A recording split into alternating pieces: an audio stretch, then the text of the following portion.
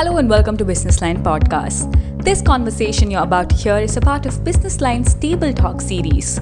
Conversations with leaders on their life and times and their businesses. In this Table Talk, Senior Associate Editor Vinay Kamath and Chief of Mumbai Bureau Thomas K. Thomas interview Mr. Sanjeev Mehta, who's the Chairman and Managing Director of Hindustan Unilever. So we hope listening to this unfiltered chat gives you a glimpse into the leader's mind and helps you understand the rationale behind why they do what they do. Thank you for tuning in.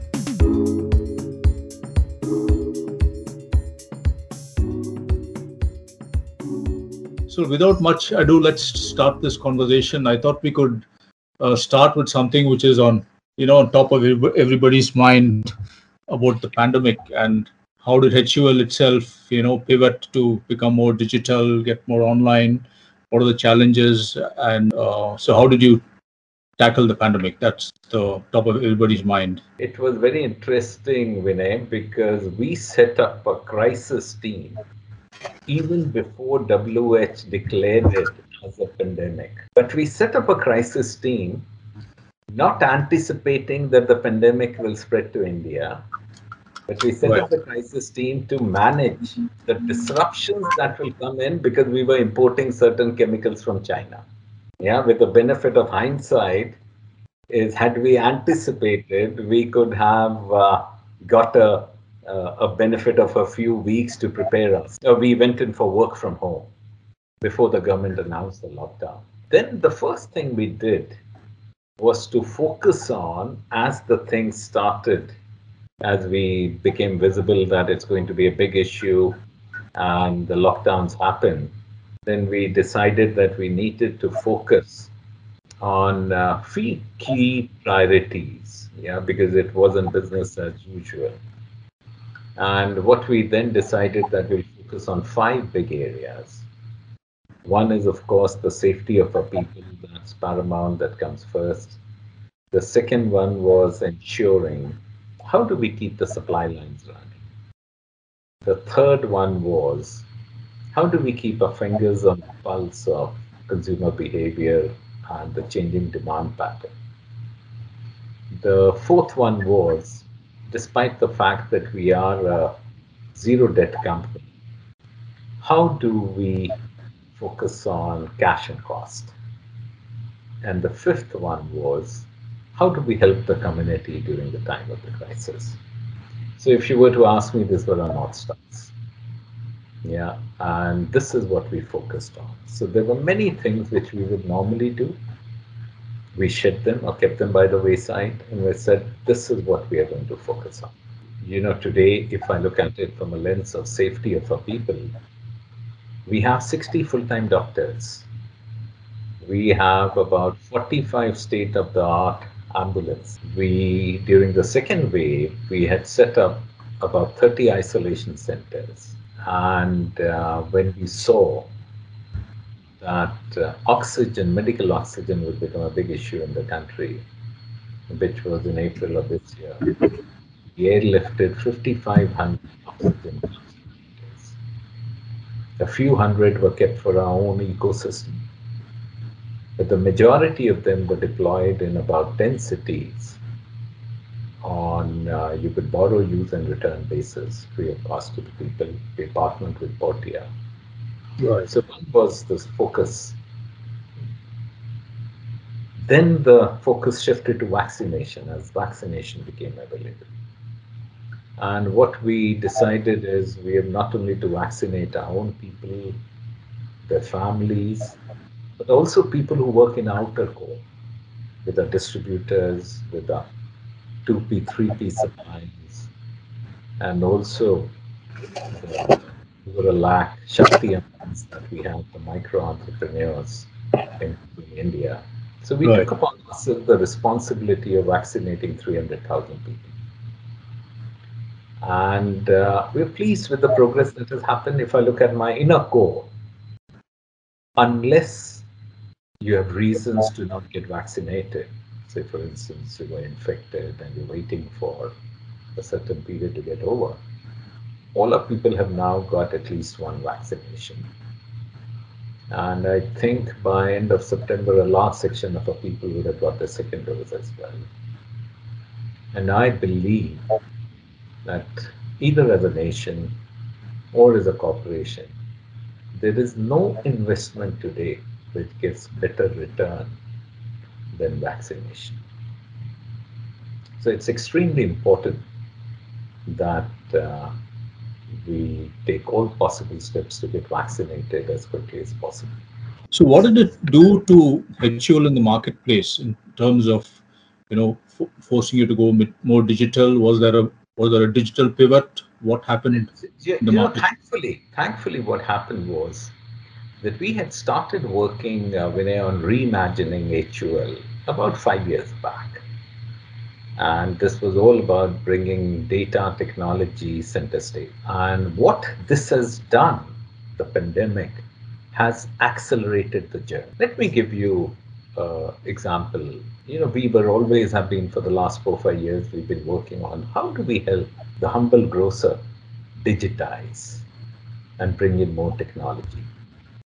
So we had started working on Shikhar app, where a retailer can place an order even when a salesman is not able to visit them, or when the salesman beat doesn't come and the stock gets over.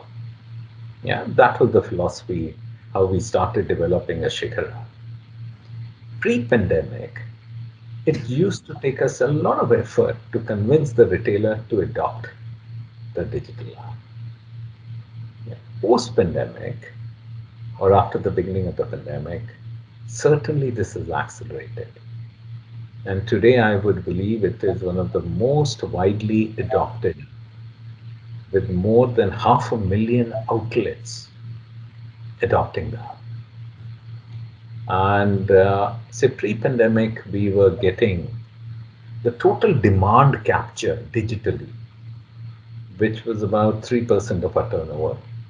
Now it has reached about 10% of our turnover. Okay.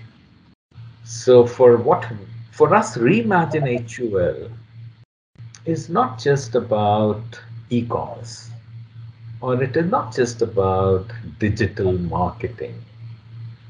It is looking at the whole value chain and asking ourselves that how can data technology help us become more effective and more efficient. And instead of a linear value chain, we are now creating ecosystems of consumers, customers, and operations with data and technology center stage. Now, this has, over the last few years, what it has brought forth a culture of experimentation. We have hundreds of experiments running in the company today. And these experiments, when we started Reimagine HUL, we started with that we brought in people who loved the business and they were data and technology savvy. Many of the projects came with their ideas. It was not kind of pushed down. Okay. It came bottom up. So we had scores of experiments running, and because I wanted to remove the bottlenecks in the system, so I used to chair the digital Reimagine HUL agenda, and slowly it gained momentum. Then we were able to join the dots. Now our chief data officer is a part of my top leadership table. And it's interesting how, if we step back a bit, in 2015, Vinay, we went to a concept called Winning in Many Indias.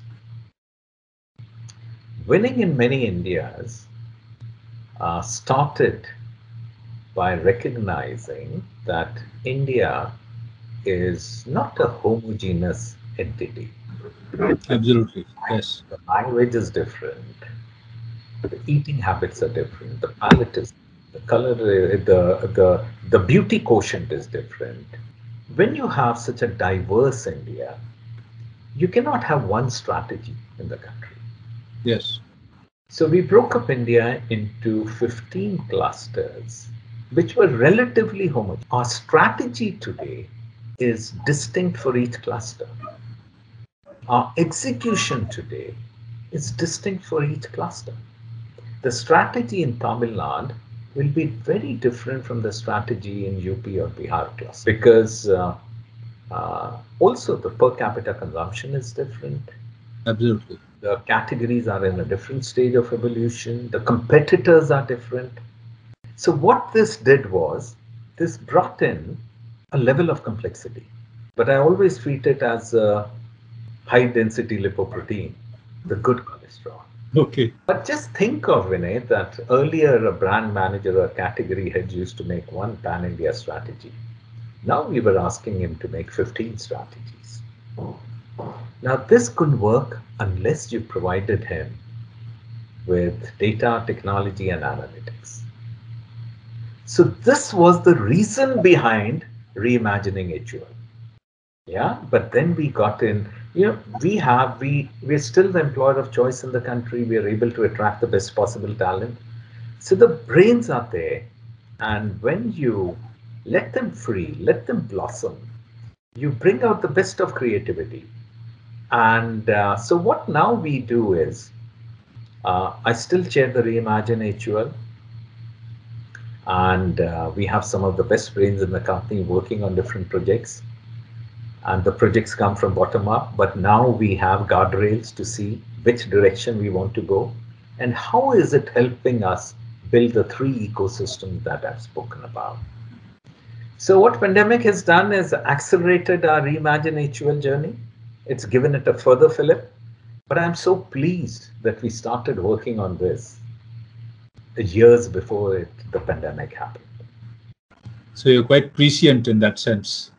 In many ways, it was like I explained you the circumstances. Yeah, it could be a bit of serendipity that we are where we are, but we have been in the country now, Vinay, for 80 years.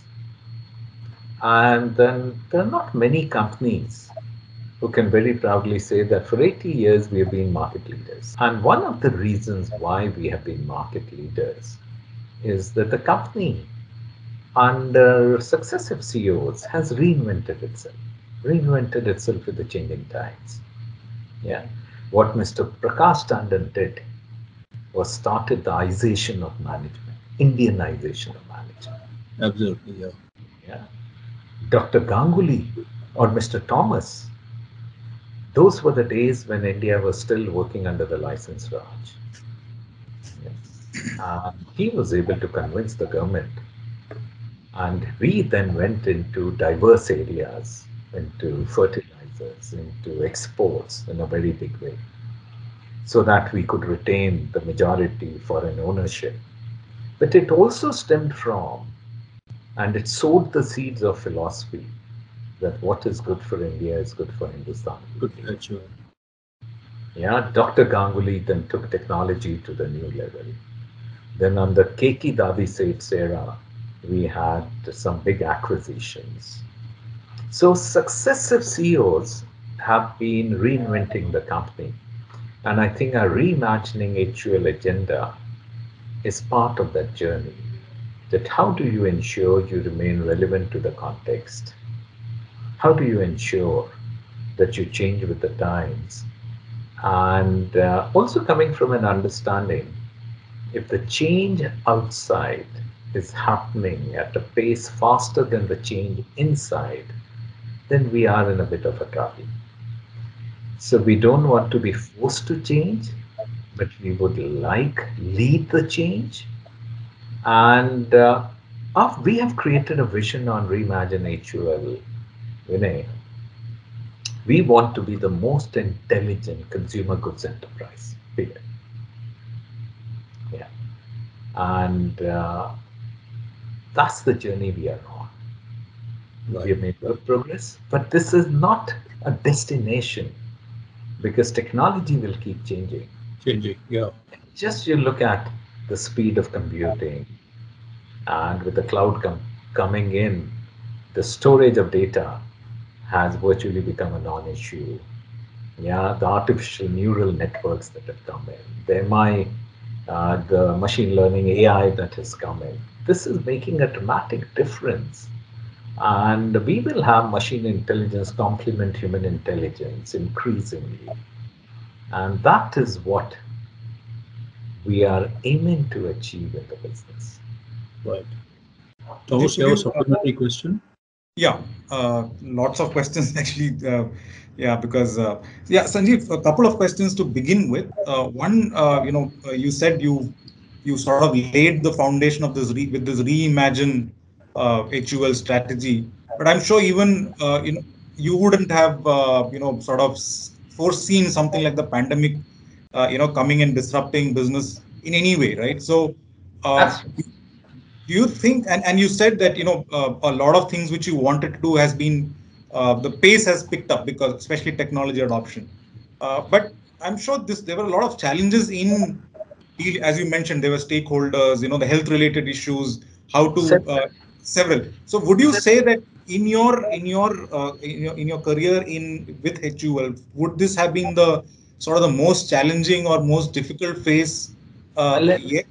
yeah, let me explain. That's a very good question, Thomas. If you look at my career before working for Unilever, now I'll be completing 20 years with Unilever in another 2 months. 2 months to the date, 27th October 92 is when I joined. And within a year of my joining Union Carbide, it was a baptism of fire by me when I was plucked out and sent to Bhopal as to be part of the crisis team. Right. So I saw it is still perhaps, if you leave aside Chernobyl or you leave aside the Long Mile Island accident in the US, this would still be one of the biggest disasters. Right. So I saw the crisis at very close quarters. I was perhaps the junior most member of the crisis team. Right. Yeah. But it was, while the tragedy was of huge proportions because a lot of lives had been lost, but as an experience, it was an experience of a lifetime. Yeah, is seeing at close quarters the responsibilities of a corporation, how you react to a crisis, how you lead the team during a crisis, how do you engage with the communities during the crisis. So a lot of things got instilled in me during those days. When I was chairman of Unilever Bangladesh, that was during the time of the second Gulf War. And there was a lot of an antagonism against Western companies. Right. Yeah, because there was a feeling that the war was unjust, unfair. And we were the lightning rod as being one of the largest multinational Western companies in the Bangladesh. So one had to steer that. Then when I became chairman of North Africa, Middle East, it was the Arab Spring. Right. 2 years into my role, I had to face Arab Spring, and I still remember it started all from Tunisia. Remember the Tunisia, Yes. food yes. vendor in Tunis? Vendor who set himself on fire. That's right. And it engulfed the entire region. And it spread from Tunisia to Libya to Algeria to Egypt. Then it even moved to Saudi Arabia, Bahrain, and my whole region was up in flames. And so I had to battle that crisis. And just to give you that, because to an extent I was battle hardened over the Right. years dealing with Right. several crises, that was a period we had a big business in Egypt. And Egypt was a telling example because what had happened is before the Muslim Brotherhood took over and before Mubarak was overthrown, that was a period of complete anarchy in the country. Right. Um, Even the police had vacated the barracks. There was nothing over there. Yeah, there was no banks were open, no ATMs were open, no cash was there. During that, and we had pretty big operations in Egypt. During that period, when many of the global companies used to attribute crisis in Middle East to the soft results, we grew double digit in Egypt. We did many things which were counterintuitive. But at the core of it was looking after our people. Right. Now, what we did, Thomas, is we went to our wholesalers and we asked them that how much cash can you spare? They were very happy to lend it to Unilever, to give it to Unilever because they were worried about the safety of the cash. We made small packets and our people went and distributed cash, not just to our own people, but also to people who worked for our distributors, our loaders, unloaders, salesmen, and everyone.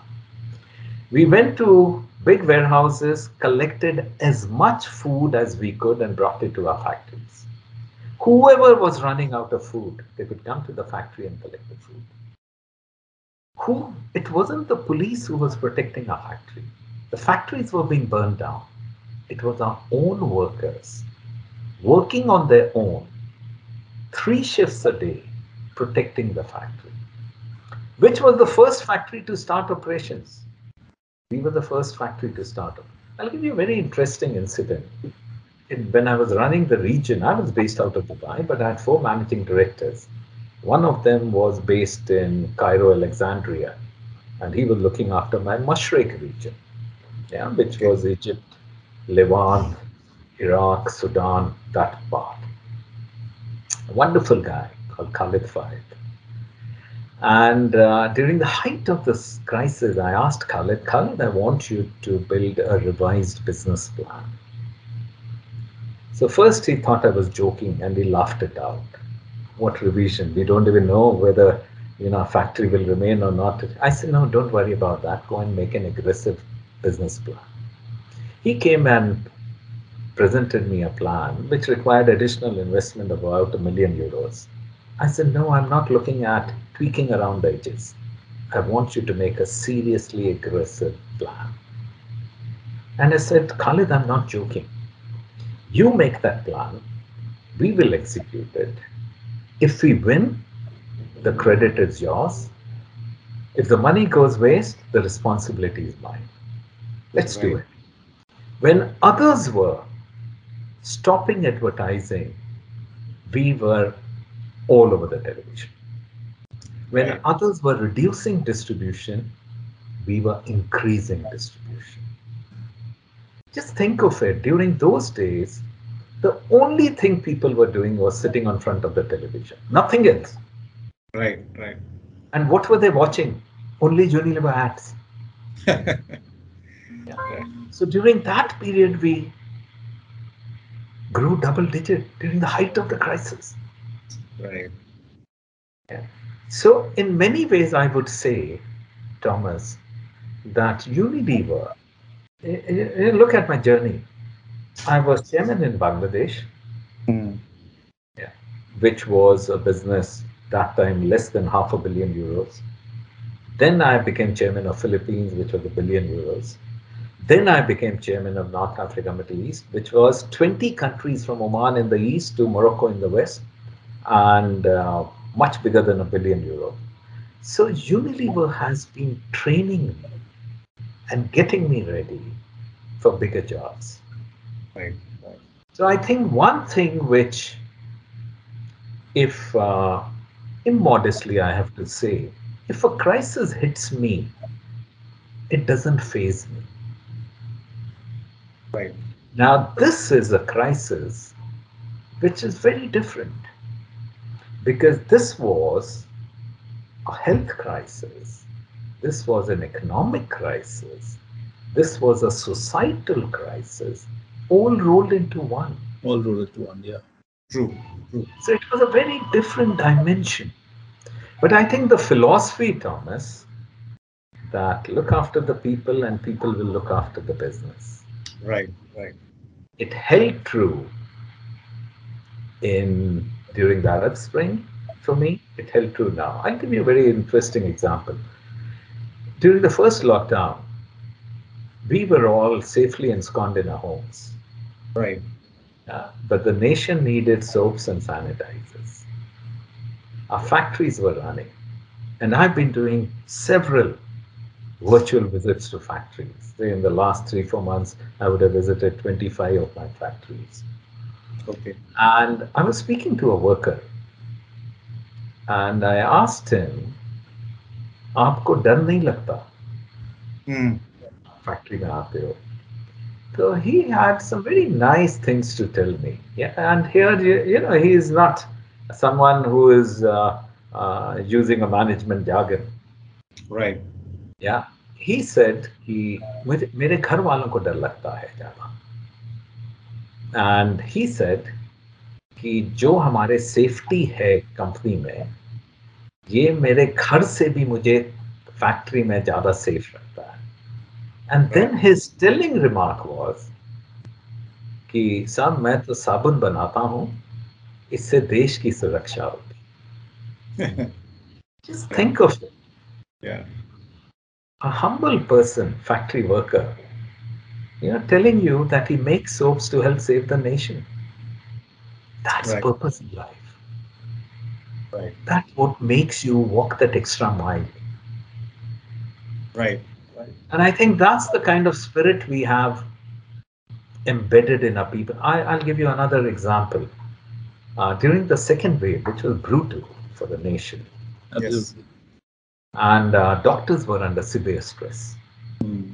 Even though we have 60 doctors, but it was all about organizing. First is monitoring the health, then whoever fell infected, depending on the seriousness, moving them to hospital. Hospital beds were not easily available. Then medicines, organized. So they were under severe stress. So then we decided we need to supplement them. So we asked for volunteers. We had over 100 volunteers who we call them as nightingales. They worked 24 hours a day to help supplement the efforts of the doctors. And we were not looking just after our people, we were looking after the people, their families, the outer core, and also many neighbors. Whoever needed help. I have heard stories about people saying we were up the whole night finding a bed for our people in hospital.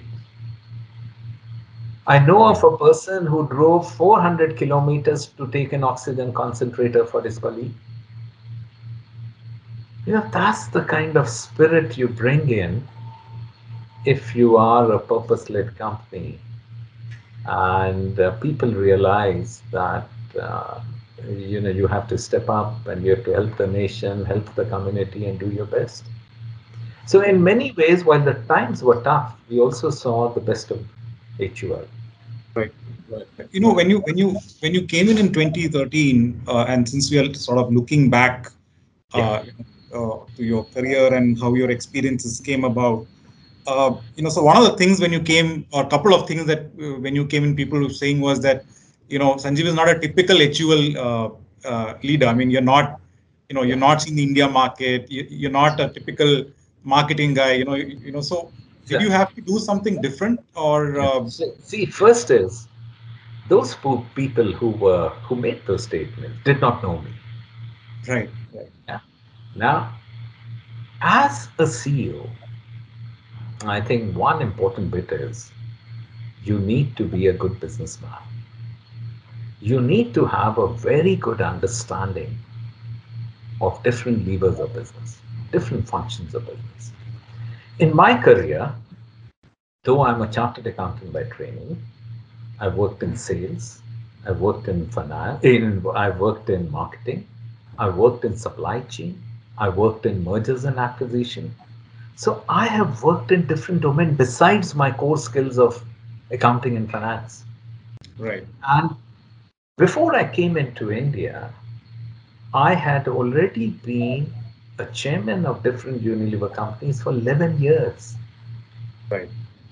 So in many ways, I had been trained by Unilever to come and head Unilever's crown jewel. Yeah. And the other important bit is My first formative, I'm a complete Indian at heart. And my first formative years were in India. And even when I was out of the country for 21 years, I always read about India, was completely clued on. Yeah, read the newspaper, read the magazines, read what was happening. And every vacation, yeah, despite even if we were traveling to Europe or America, we would make it a point to come and spend at least a week in India so that our daughters could spend time in India, get to know the country, get to know their grandparents. So we have the fact that we were out of the country. I was not like a typical NRI. I Right. was completely clued on to what was happening in India. Right. So just to backtrack a little in your life and your career, you how did you end up taking up finance, and where did you grow up, Sanjeev? Just to give you a background, Vinay, quintessential Indian middle class. My parents grew up in part of Punjab, which is now in Pakistan, in Lahore and Gujranwala. So they were migrants. And Okay.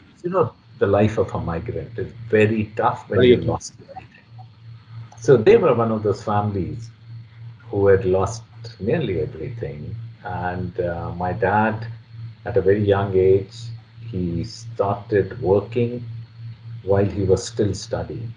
He used to go to his college at 6 in the morning, study, then he had joined Reserve Bank. And In then Delhi? he started in Kanpur, Okay. where they had moved after partition. But then very shortly he moved to Bombay.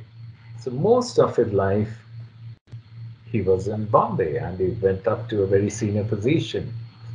So we grew up. I was born in Kanpur because my maternal parents, grandparents were there. So my mother had gone there for delivery.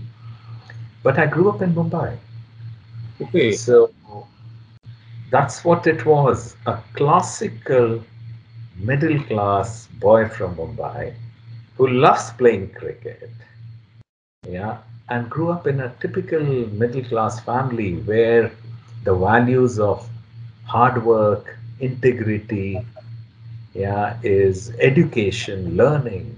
Those were ingrained in us very early in life, and those have held us in good stead.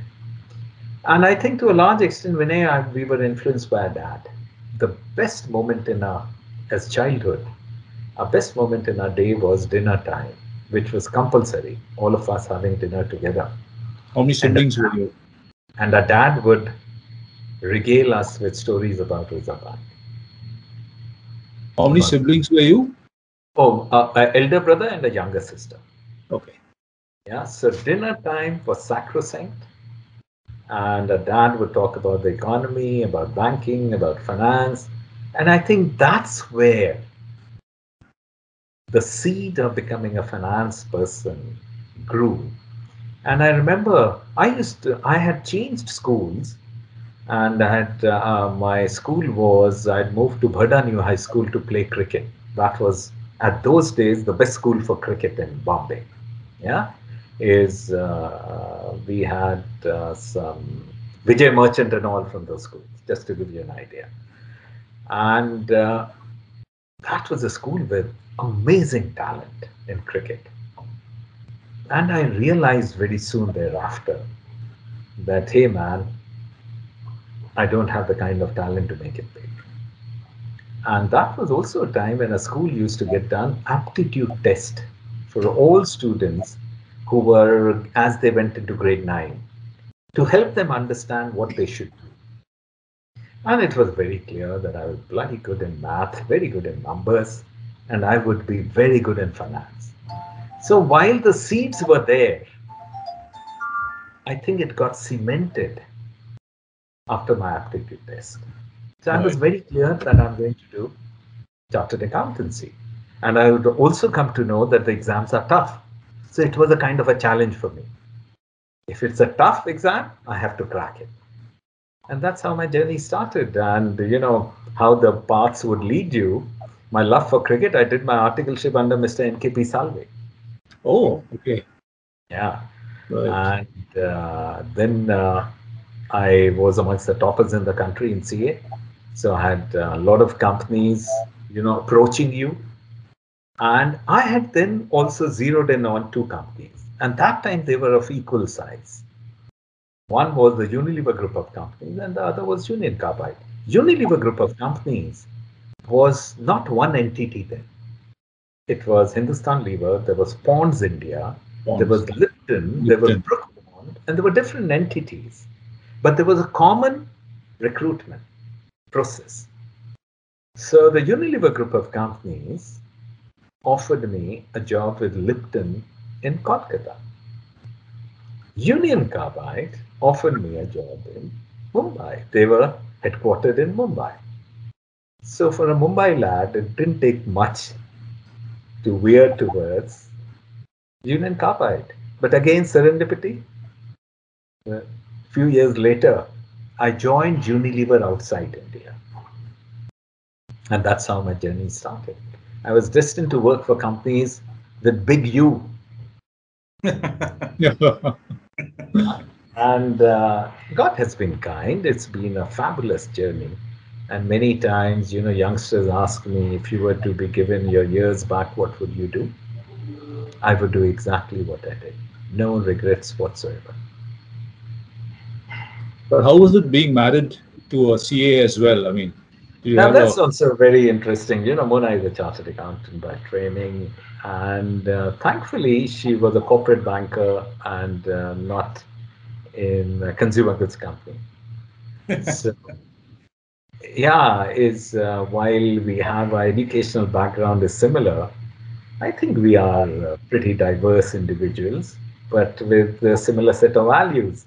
And our daughters are not following our footsteps. We have twin daughters, Vinay, Naina and Roshni.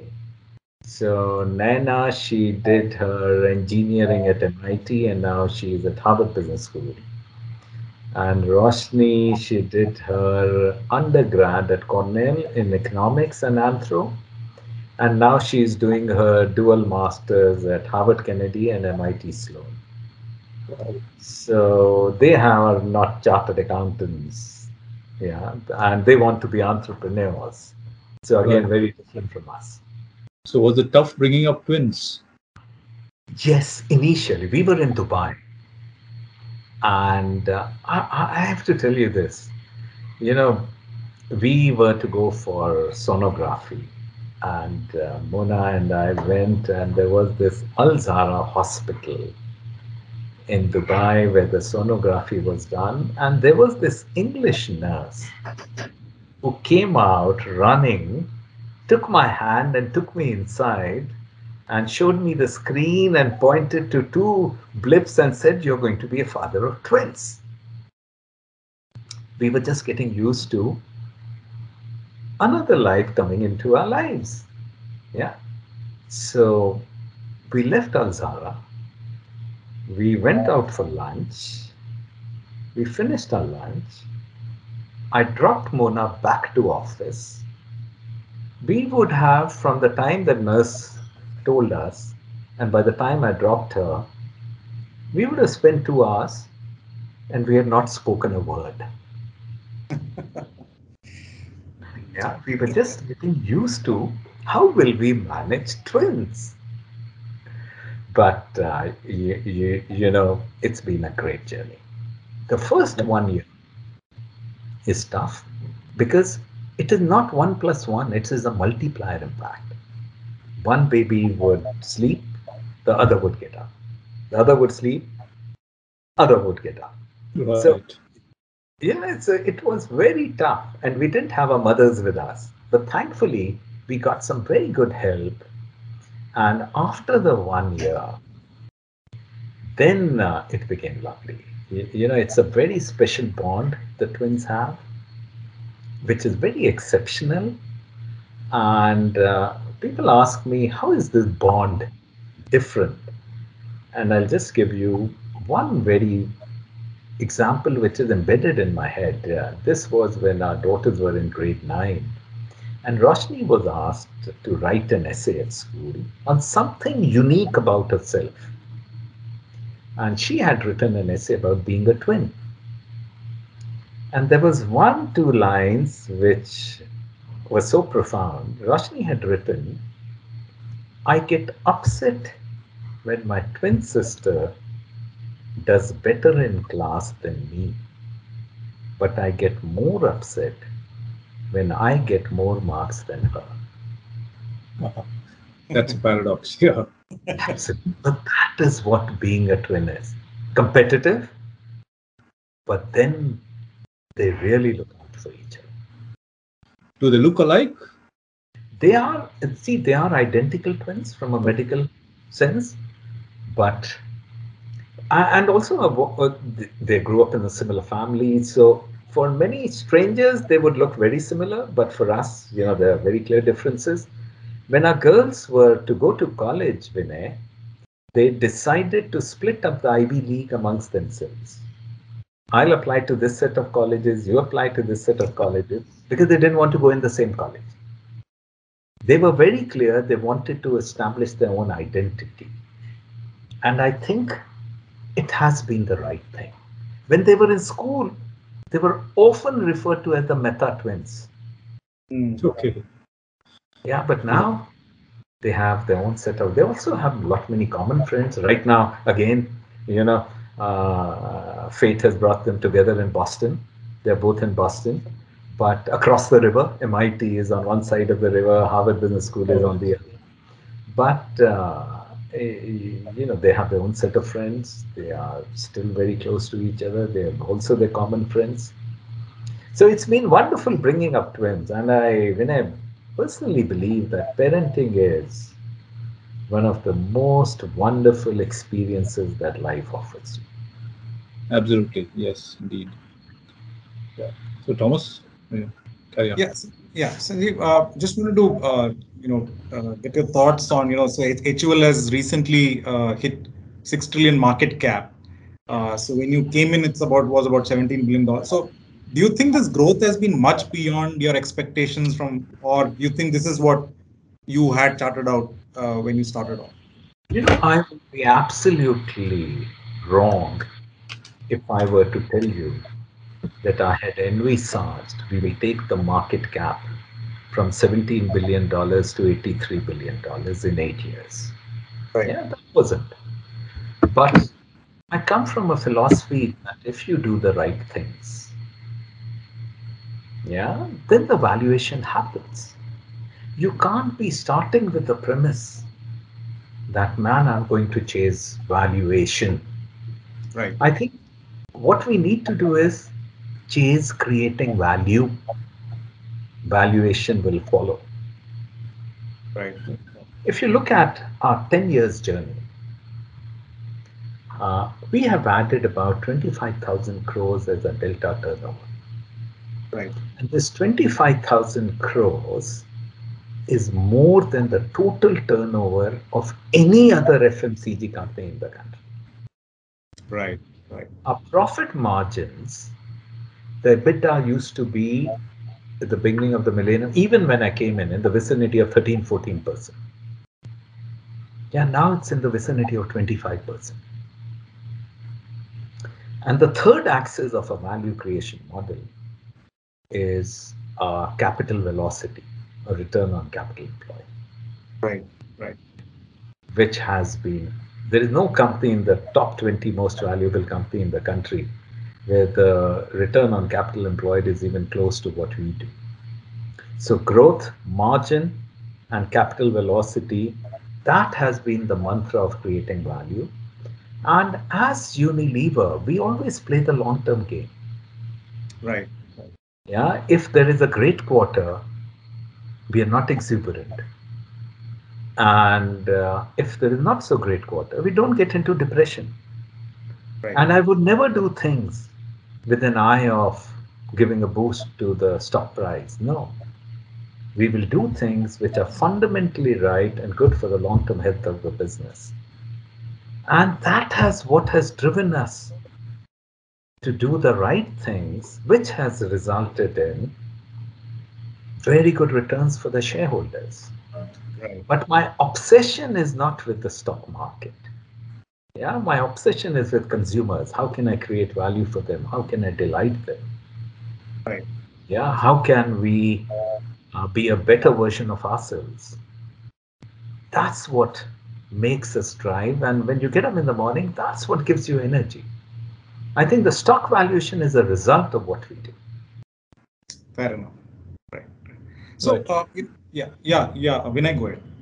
So, Mr. Sanjeev, you see that during this past 2 years, consumers and consumerism has changed dramatically. Perhaps See, may not change again. now there is some very good question, Vinay. The way I would look at it is there are some behaviors which have been adopted at a faster scale which are bound to stay. There are some behaviors which are transient in nature. Let me explain a bit. Say, if you look at it from a lens of health and wellness, I think there is a growing consciousness today that you have to look after your physical health, your emotional health, your mental well being. And this is something which is bound to remain. Even the younger generation have become far more conscious about the mental health, about the physical health, and what you eat, what you do, hygiene, for instance. You know, it used to take us, we used to invest huge amount of money in market development, in taking the message of hand wash to villages across the country. Thanks to the pandemic, now people are adopting it, and I think this is bound to stay. When you look at shopping habits, there are two things which have stood out. One is e-commerce, Yeah. the other is the renaissance of the humble grocer, the neighborhood store. Right. Yes. People have realized the benefit of proximity. And whenever the mobility has been curtailed, the modern trade has taken a beating because they are in big malls, big stores, people have not gone, stores have been shut, etc. But if you see between the first wave and the second wave, when things opened up, people again flocked back to the modern trade stores. Because in India, shopping for many people is an experience in itself. On a weekend, you take your children, dress up, go to the mall, eat in a fast food Absolutely. Yeah. restaurant, watch a Yeah. movie, then do your shopping and come back and touch, feel the goods, etc. So it's a great experience. So this impact on modern trade is transient. I believe people will go back to modern trade, but health wellness will remain. Digitizing is not going to go back. Maybe the same pace of change may not be there. For example, e-commerce. But once people have tasted the benefit of assortment and the benefit of convenience, they're bound to stay with it. So there's going to, in the Thomas, at the beginning of the pandemic, we had also seen two kinds of behavior. When it came to people who were not very well off, they increased the number of shopping trips and they went in more for lower unit price packs. Right. As far as the upper middle and rich people were concerned, they went in more for larger packs because they was worried about whether the stock would be Stock available outs. or not, pantry loading, etc. So they would stock up. These were two behaviors which were both at play at the same time. But during the second wave, because the factories did not shut, your neighborhood stores, they were open, albeit for 2 hours a day, but they were still open. There was no scrambling for pantry loading. So different behaviors have been manifesting itself in very different ways. The other important bit which stands out, say before 2 years, whenever in an investor conference to investors, analysts, we would talk about our sustainable living agenda. There would be not many questions asked for us, on environment and sustainability, etc. In the last 2 years, the interest on ESG has gone up significantly. People want to know what are you doing on the social front, on the governance, on the environment side. So words like biodegradable, net zero, all those which were a bit alien for the people are now becoming increasingly a common language. Even when you look at the governments, it took a lot of effort to bring them to Paris. Yeah. And then after Paris, there were certain commitments made, including transfer of resources to developing countries, because they would have a period where the per capita greenhouse gas emissions will go up, whereas the other developed countries have already had the big share of spewing more into the atmosphere. So all that really had slowed down. There was not much of, we didn't hear much about it. But as we are moving towards, say, COP26, it suddenly picked up space. The countries are making commitments on net zero. Yeah, the companies are very conscious about their environment footprints. And I think there is no going back now. This will certainly pick up pace because increasingly people have realized after the pandemic, for pandemic, you have a vaccination. For climate increase, there won't be a vaccination. There's also a lot of money is now, investments are coming into companies That which are, started moving because yeah, now, say, the companies have become conscious, right? right, If you look at the roundtable, the business roundtable in the US, right, who all these years lived by the Milton Friedman philosophy of business is business, they have now come back to recognizing that they need to play a bigger role in environment and in the social agenda. right. So consequently, there is a lot of pressure on hedge funds, on invest big venture capitalists, that they need to put in money, recognizing that this is an integral part of the agenda. Sanjeev, you Right. mentioned about experiments, and you spoke about how digital AI, machine learning is becoming core to some of what you're doing. Could you share some of your current experiment, moonshot ideas that you are doing in what areas in terms of adopting these technologies? It's. I'll tell you something. The first thing we did when we started the WIMI journey and when we started the Reimagine HUL journey is create a live wire where disparate data can be brought together and you will be able to slice and dice it on your fingertips. So that was the start of the journey. Then we moved to creating some very powerful models which would enable us to optimize. Should we be playing the levers of price, trade investments, media investments to maximize value and maximize growth? Now, these are all machine learning led models. The more data you have, the better they become. Now we are moving to a stage where every investment we do, we are looking at the attribution to growth. Think of it like this also, Thomas, that in India is a land of grocery stores. Yeah, we Right. have about 10 million stores in the country. We reach millions of stores directly and many more millions indirectly. Now, a store in South Mumbai, a grocery store, and a store in Dahisar, grocery store, should be having completely different assortment. Yeah. In the past, your algorithms were based on what you sold. Right. Now your algorithms are based on who are the consumers living in the vicinity of your store. Right. What would be the living standard measure? What are the categories they've adopted? So what should be the assortment? Right. So you would be able to customize the assortment in each of the millions of stores. That's what data and technology will allow you to do. Yeah. The other is look at it from a lens of personalization, building cohorts. One would be able to do precision marketing at scale.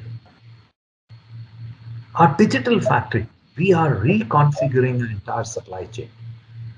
Oh, Yeah, the number of factories, the multiple categories that we manufacture in the factories, the number of fulfillment centers and the location, right. depending on where the demand is. And most of these factories are now highly digitally enabled. There are Right. digital twins of the factories, Right. Right. Right. and all the maintenance and all are based on predictive maintenance. Interesting. So the value chain, like I was describing, Thomas, which was linear in nature, yeah, plan, source, make, market, deliver, is now becoming more circular, and it is becoming increasingly ecosystems. Very interesting. So You is know, it more just in time, the it is manufacturing? increasingly becoming. Our vision would be that what you sell today, we manufacture tomorrow. So the And one of that's the vision. It will take some time for us to reach there, but we are progressing towards that. One more thing which we measure very closely, Vinay, is days between runs. Yeah. Earlier, you would have longer runs because that's what brought in efficiency. Longer runs would also mean you will have to store inventory. If you look at how do you optimize your supply chain, on one axis, there could be capacity. On the other axis, there could be inventory. And on the third axis, there could be information. If you have information closest to the consumer, then you could optimize on the other two axes. You need lesser inventory and lesser capacity, and you could still ensure a very high rate of fulfillment. right, right. So there's real-time information flowing to the factories. That Oh yeah, means we get daily information, and for a company which reaches 9 out of 10 households in the country, about 95% of the households. And just think of it, we have got thousands of SKU, millions of stores, reaching 95%. The quantum of information we have is massive. In the past, we used to say that the two biggest assets we have are a people and a brands. That's still very relevant because great people make great brands. But now we have added data to it. So it's Right. people, brands, and data. That's what will define HUL of the future. very interesting. Yeah. Uh, this we had this question on Ramdev of Baba Ramdev of Patanjali saying is going to be the largest FMCG player. So does he anyway look like dethroning HUL anytime in the future? Okay. First, let me give you my philosophy. It's we respect all our competitors. We do a lot of research on our competitors.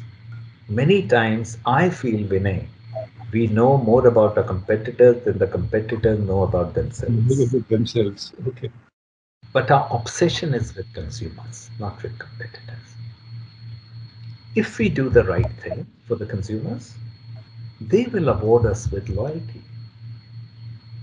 Yeah. We have the best possible talent any consumer good company, or for that matter, any company can have in the country. Yeah. With the right people, the right talent, the right brands, the right culture, the right purpose, I'm absolutely certain that the best of HUL is ahead of us. And I am a great believer in the India story. I'm a great believer in the runway that exists for FMCG, and therefore I'm very confident about the prospects of HUL in India. Now, question, will anyone dethrone us? Let me be very categorical, not under my watch. That's good to hear. Right. Yeah. Prasad, how much time do we have? Or have we already overrun our time? We've overrun, but we can take one more question, Yes. Sanjeev. Yeah. So what does Sanjeev Mehta do when he is not breathing and thinking about HUL? What are you a golfer? Or do you read? I read a lot. I have a wonderful collection. I read all kind of genre books, from philosophical to management to autobiographies. There was a time when I used to also read a lot of fiction. I still love it, but because of paucity of time, there's a trade-off. Then you look at it, what will give you more value? I'm a sports enthusiast.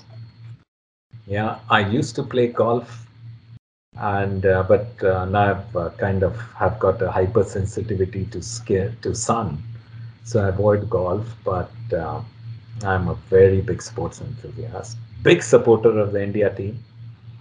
Yeah, be it cricket or athletics or whatever be it. Sanjeev, I'm sorry, can I just squeeze in one more question? I just wanted to get your thoughts on the overall, economic, roadmap for India. And, people are talking about, do we need some intervention to drive consumption? Because as of now, a lot of supply on the supply side we're addressing, but, maybe, yeah. So your thoughts. First is the government has done a very good job when it comes to rural consumers, rural poor, with all the interventions of direct transfer of money, free fruit grains, enhancing the outlay on Manrega, MSP increase. And that has also resulted in rural being more resilient. Over the last few quarters, also the disruption has been more in urban than in rural. And not much has been done for the urban poor.